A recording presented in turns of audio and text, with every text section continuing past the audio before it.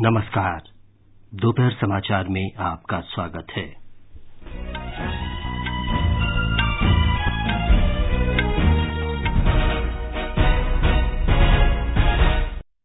प्रधानमंत्री नरेंद्र मोदी ने कहा, जो लोग जम्मू कश्मीर में नफरत फैलाते हैं वे कभी अपने नापाक इरादों में कामयाब नहीं होंगे।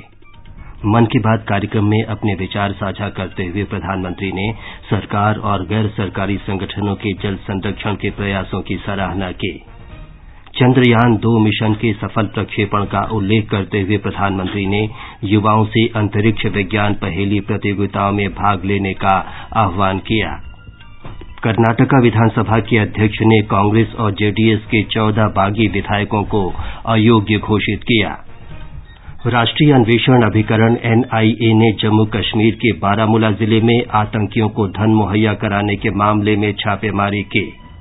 और राष्ट्रपति रामनाथ कोविंद 3 अफ्रीकी देशों की यात्रा पर रवाना।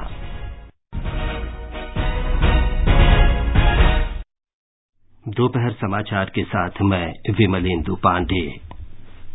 प्रधानमंत्री नरेंद्र मोदी ने कहा है कि जम्मू कश्मीर के लोग सुशासन चाहते हैं। उन्होंने कहा कि जो लोग नफरत फैलाते हैं और विकास के मार्ग में अवरोध पैदा करना चाहते हैं वे कभी अपने नापाक इरादों में कामयाब नहीं होंगे। आज आकाशवाणी से मन की बात कार्यक्रम में देशवासियों को संबोधित करते हुए प्रधानमंत्री ने हाल ही में जम्मू कश्मीर में शुरू किए गए बैक टू विलेज यानी वापस गांव की ओर कार्यक्रम की सफलता का उल्लेख किया। उन्होंने कहा कि इस कार्यक्रम में बड़ी संख्या में लोगों की भागीदारी ये साबित करती है कि विकास की शक्ति बम और बंदूक की ताकत से कहीं अधिक होती है। इस कार्यक्रम में पहली बार बड़े बड़े अधिकारी सीधे गांवों तक पहुंचे ताकि विकास के काम में आ रही बाधाओं को समझा जा सके, समस्याओं को दूर किया जा सके। ये कार्यक्रम हफ्ते भर चला और राज्य की सभी लगभग 4,500 पंचायतों में सरकारी अधिकारियों ने गांव वालों को सरकारी योजनाओं और कार्यक्रमों की विस्तार से जानकारी दी। प्रधानमंत्री ने कहा कि इस वर्ष की अमरनाथ यात्रा में पिछले 4 वर्षों की तुलना में 4 गुना अधिक श्रद्धालु शामिल हुए हैं। उन्होंने जम्मू कश्मीर के लोगों की मेहमान नवाजी की भी प्रशंसा की। प्रधानमंत्री मोदी ने वर्ष 2019 को अंतरिक्ष के क्षेत्र में भारत के लिए अत्यंत फलदायी बताया। उन्होंने आशा व्यक्त की कि चंद्रयान मिशन विज्ञान और नवाचार में युवाओं को प्रेरित करेगा।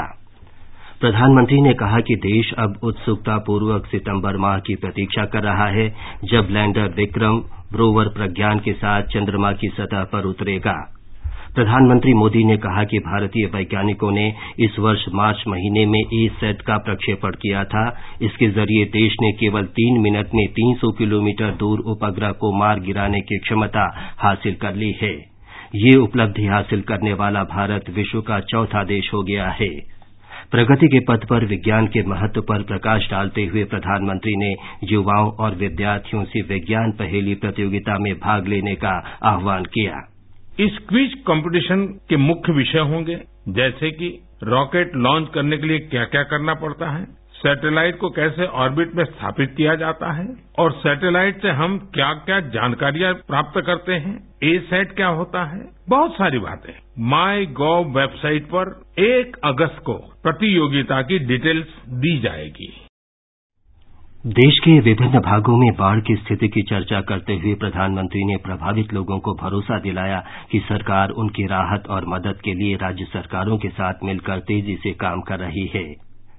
प्रधानमंत्री ने कहा कि मन की बात कार्यक्रम में उन्होंने जल संरक्षण का जो आह्वान किया था उसका भारी स्वागत हुआ है।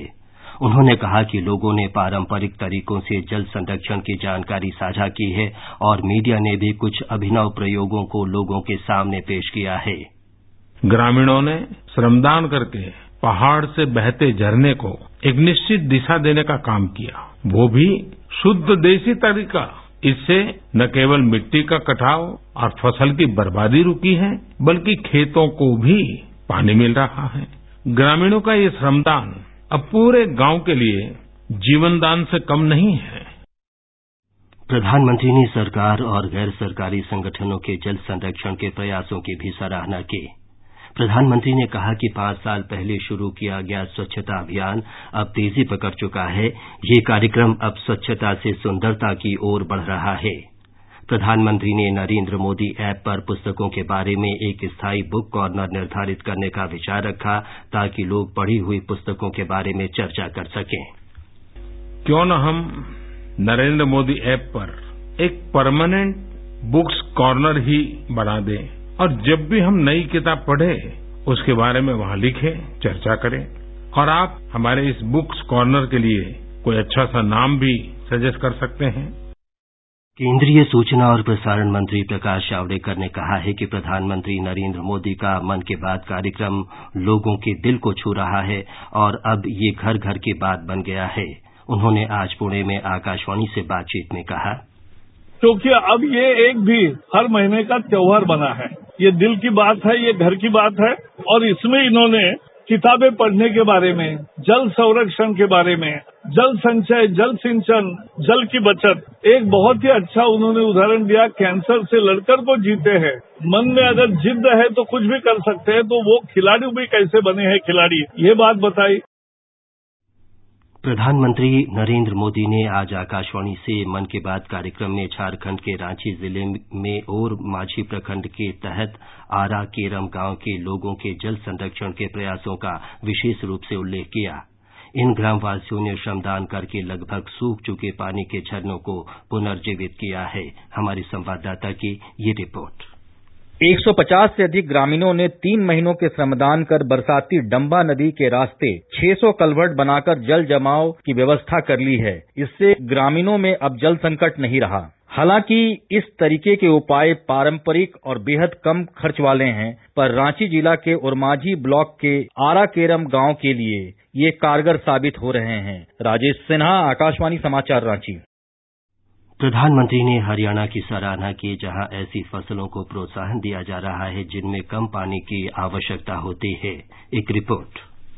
हरियाणा में जल संरक्षण और भूजल के गिरते स्तर को रोकने के लिए सरकार ने कई कदम उठाए हैं। किसानों को एक तरफ पानी की कम खपत वाली फसलें बोने के लिए प्रेरित किया जा रहा है, वहीं बागवानी को भी बढ़ावा दिया जा रहा है। गांवों में नालों, तालाबों का कायाकल्प किया जा रहा है। कृषि मंत्री ओम प्रकाश धनखड़ ने बताया कि दिल्ली और राष्ट्रीय राजधानी क्षेत्र में जैविक सब्जियों की बढ़ती मांग को पूरा करने के लिए किसानों को जैविक खेती के लिए निरंतर प्रोत्साहित किया जा रहा है।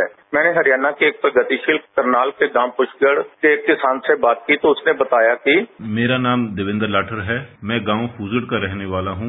पानी की समस्या को देखते हुए मैंने फसल वृद्धिकरण अपनाया। मैंने धान की जगह मक्का व हरी मिर्च की फसल लगाई। मैं आज मानसिक तौर पर बहुत संतुष्ट हूं क्योंकि मैंने जल संरक्षण में योगदान किया। अश्विनी कुमार शर्मा, आकाशवाणी समाचार, चंडीगढ़। दिल्ली के चर्चित नगर कलाकार योगेश सैनी ने नगरों के सौंदर्यीकरण को एक राष्ट्रीय अभियान का रूप देने की अपील की है। प्रधानमंत्री नरेंद्र मोदी ने आज मन की बात कार्यक्रम में श्री सैनी के कार्यों की प्रशंसा की। सैनी ने आकाशवाणी से बातचीत में कहा कि उनकी संस्था दिल्ली स्ट्रीट आर्ट का काम अब देश के लगभग 20 शहरों में फैल चुका है। बहुत ही सरप्राइज था और बहुत ही पॉजिटिव फीलिंग आई। हम में से किसी को भी इसका आइडिया नहीं था कि पीएम सर हमारे एफर्ट्स को रिकॉग्नाइज करेंगे। इंडिया में तो सफाई अभियान जो है वो पीएम ने स्टार्ट किया, तो उन्होंने अपना नया प्रोग्राम शुरू किया था। हम लोग सब इंजीनियर्स हैं, आर्किटेक्ट्स हैं, आर्टिस्ट हैं, हमारी टीम में हर तरह के माहौल से हैं। तो हर एक का माइंड होता है कि हमारे कंट्री साफ नहीं है, हमारे पब्लिक स्पेस में सुंदरता और हो सकती है। उसी से शुरुआत हमने करी। कभी ये नहीं सोचा कि कूड़ेदान गंदे हैं, उनको हाथ कौन लगाएगा, कि सड़क पे कूड़ा है उसको कौन हटाएगा। हम तो ये देखते हैं कि इसका कायाकल्प कैसे कर सकते हैं। ये समाचार आकाशवाणी से प्रसारित किए जा रहे हैं। ताजा समाचार जानने के लिए आप हमारे Twitter handle @AIR News Hindi को फॉलो कर सकते हैं। समाचार में आपका फिर स्वागत है। कर्नाटका में विधानसभा अध्यक्ष के आर रमेश कुमार ने बागी सभी 14 विधायकों को अयोग्य घोषित कर दिया है। हाल ही में इन विधायकों ने विधानसभा अध्यक्ष को अपने इस्तीफे सौंपे थे। इनमें 11 कांग्रेस के और 3 जनता दल सेकुलर के हैं। आज बेंगलुरु में संवाददाताओं को संबोधित करते हुए विधानसभा अध्यक्ष ने बताया कि मुख्यमंत्री बीएस येडियुरप्पा ने उन्हें कल विधानसभा बैठक बुलाने का अनुरोध किया है। येडियुरप्पा ने शुक्रवार को मुख्यमंत्री पद की शपथ ली थी। उन्होंने कहा कि सदन में बीएस येडियुरप्पा सरकार के प्रति विश्वास मत प्रस्ताव लाया जाएगा और अनुदान मांगों के साथ विनियोग विधेयक को भी मंजूरी दी जाएगी। एक रिपोर्ट। सभाध्यक्ष रमेश कुमार ने आज 14 विधायकों को अयोग्य करार दिया है और पिछले गुरुवार को उन्होंने 3 विधायकों को अयोग्य कर दिया था। उन्होंने कुल 17 विधायकों को दल बदल कानून के तहत अयोग्य किया है। इस कारण कर्नाटक विधानसभा का कुल संख्या 208 को गिर गई है। बीजेपी के पास 105 विधायक हैं।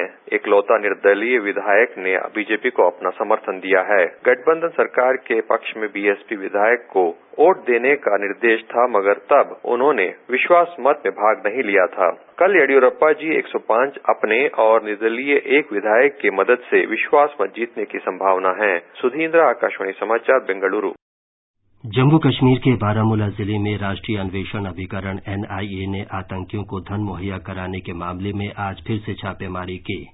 एनआईए सूत्रों ने बताया कि 4 व्यापारियों के आवास और अन्य परिसरों की तलाशी ली गई।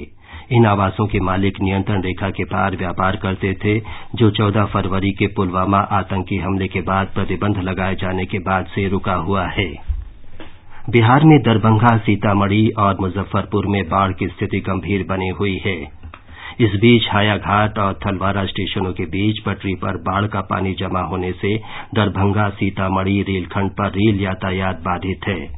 पूर्व मध्य रेलवे के मुख्य जनसंपर्क अधिकारी राजेश कुमार ने आकाशवाणी को बताया कि बाढ़ के कारण 3 एक्सप्रेस गाड़ियों सहित 6 ट्रेनें रद्द कर दी गई हैं। उधर महाराष्ट्र में 2 दिन की मूसलाधार वर्षा के बाद जनजीवन धीरे धीरे सामान्य होता जा रहा है। केंद्रीय गृह मंत्री अमित शाह ने कहा है कि केंद्र और राज्य की सरकार उत्तर प्रदेश के विकास के लिए वचनबद्ध है। वे आज लखनऊ में एक कार्यक्रम में निवेश प्रस्तावों के दूसरे चरण का शुभारंभ कर रहे थे। इस अवसर पर 6.5 खरब रुपए के मूल्य की 250 परियोजनाओं का शिलान्यास किया गया। उत्तराखंड के मसूरी में आज हिमालय सम्मेलन हो रहा है। इसका उद्देश्य हिमालयी राज्यों के विकास से जुड़े विभिन्न मुद्दों पर चर्चा करना है। केंद्रीय वित्त मंत्री निर्मला सीतारामन सम्मेलन में मुख्य अतिथि के रूप में भाग ले रही हैं। राष्ट्रपति रामनाथ कोविंद आज 3 अफ्रीकी देशों बेनिन, गैम्बिया और गिनी की यात्रा पर रवाना हो गए हैं। भारत के किसी भी राष्ट्रपति की 3 पश्चिम अफ्रीकी देशों की 7 दिन की ये पहली यात्रा होगी। विदेश मंत्रालय में सचिव विजय ठाकुर सिंह ने बताया कि राष्ट्रपति आज बेनिन के कोटोनू पहुंचेंगे। भारत के बेनिन के साथ नजदीकी और मैत्रीपूर्ण संबंध है। दोनों के रिश्ते लगातार मजबूत हो रहे हैं। इनके बीच निजी क्षेत्र का व्यापार, क्षमता निर्माण, उच्च तकनीकी पाठ्यक्रम, नागरिक और सुरक्षा के साथ साथ विकास सहायता कार्यक्रम भी चल रहे हैं। यही बेनिन के साथ हमारे रिश्तों का मुख्य आधार है। श्री कोविंद कल बेनिन के राष्ट्रपति पद क्रिस्टेलों से बातचीत करेंगे। इसके बाद उनका पोख्तो नोवो में नेशनल असेंबली को संबोधित करने का कार्यक्रम है। कांग्रेस के वरिष्ठ नेता और पूर्व केंद्रीय मंत्री एस जयपाल रेड्डी का कल रात हैदराबाद में निधन हो गया। रेड्डी आपातकाल का विरोध करते हुए कांग्रेस पार्टी से त्यागपत्र देकर जनता दल में शामिल हुए थे। राष्ट्रपति रामनाथ कोविंद, उपराष्ट्रपति एम वेंकैया नायडू और प्रधानमंत्री नरेंद्र मोदी और कांग्रेस नेता राहुल गांधी ने भी पूर्व केंद्रीय मंत्री जयपाल रेड्डी के निधन पर शोक व्यक्त किया है। आज विश्व हेपेटाइटिस रोकथाम दिवस है। विश्व स्वास्थ्य संगठन की पहल पर हर वर्ष 28 जुलाई को ये दिवस मनाया जाता है। लोकसभा अध्यक्ष ओम बिरला ने वायरल हेपेटाइटिस की रोकथाम के लिए व्यापक अभियान पर बल दिया है। उन्होंने कहा कि देश को पोलियो की तरह ही इस रोग से मुक्त करने के लिए सामूहिक कार्रवाई करनी होगी। अंत में मुख्य समाचार एक बार फिर। प्रधानमंत्री नरेंद्र मोदी ने कहा, जो लोग जम्मू कश्मीर में नफरत फैलाते हैं वे कभी अपने नापाक इरादों में कामयाब नहीं होंगे। मन की बात कार्यक्रम में अपने विचार साझा करते हुए प्रधानमंत्री ने सरकार और गैर सरकारी संगठनों के जल संरक्षण के प्रयासों की सराहना की। चंद्रयान 2 मिशन के सफल प्रक्षेपण का उल्लेख करते हुए प्रधानमंत्री ने युवाओं से अंतरिक्ष विज्ञान पहेली प्रतियोगिताओं में भाग लेने का आह्वान किया। कर्नाटका विधानसभा के अध्यक्ष ने कांग्रेस और जेडीएस के 14 बागी विधायकों को अयोग्य घोषित किया। राष्ट्रीय अन्वेषण अभिकरण ने जम्मू कश्मीर के बारामूला जिले में आतंकियों को धन मुहैया कराने के मामले में छापेमारी की। इसके साथ ही दोपहर समाचार का ये अंक समाप्त हुआ। नमस्कार।